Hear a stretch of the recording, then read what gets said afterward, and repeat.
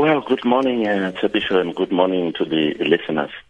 If we recall what happened during the uprising that took place in Mafikeng a few weeks ago, quite a lot of people started talking about this issue. Even before then, we know friends become friends, and friends fall out, and friends start talking about whatever happened.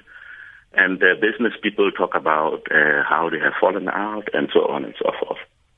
Now, we became interested in this matter and started asking more questions, probing more questions. And we went to the register of members' interest in the legislature. As you know, all politicians need to declare. And we couldn't find a lot. We then made our inquiries with regard to the McDonald's franchises in Mafikeng, as well as farm and livestock.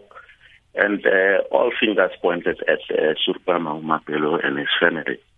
And so we then approached the speaker to ask for the details in relation to the confidential section of the asset register. So she has not responded positively, but we do believe that there is a need to go further, and because it is in public interest to get to the bottom of this matter.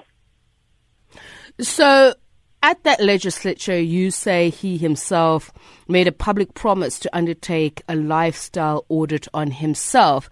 But you say because he did not carry through with this, he's committed a criminal offense. How? And how do you intend to follow up on that?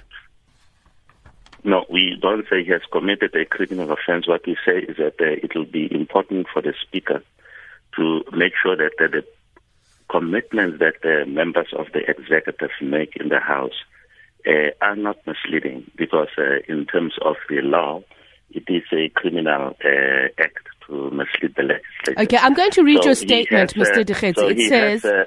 Your statement says, it is a criminal offense to mislead the legislature. That says to me you are accusing him of a criminal offense for misleading the legislature. So when you say it's not a criminal offense, that you didn't say that, it's in your statement. No.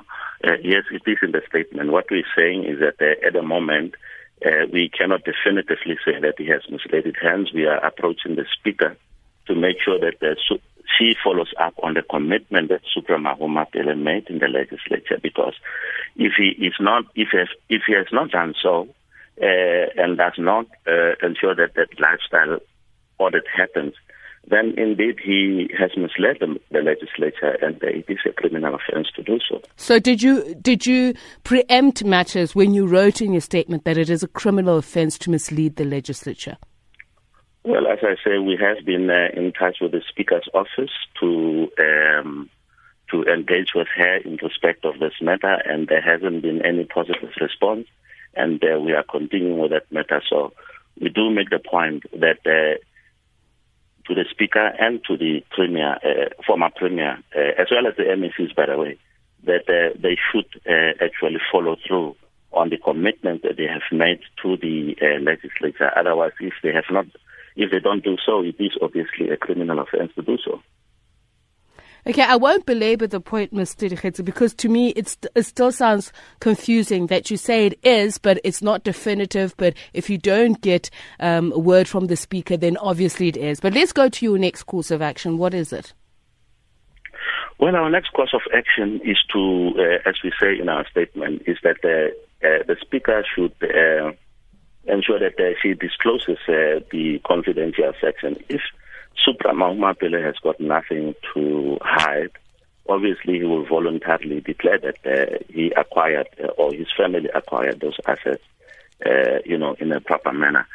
Should he fail to do so, obviously we will have to approach the High Court in this matter to actually get the declaratory order to ensure that we get to know what is it that is in that confidential section of the Declaration of Members' Interest.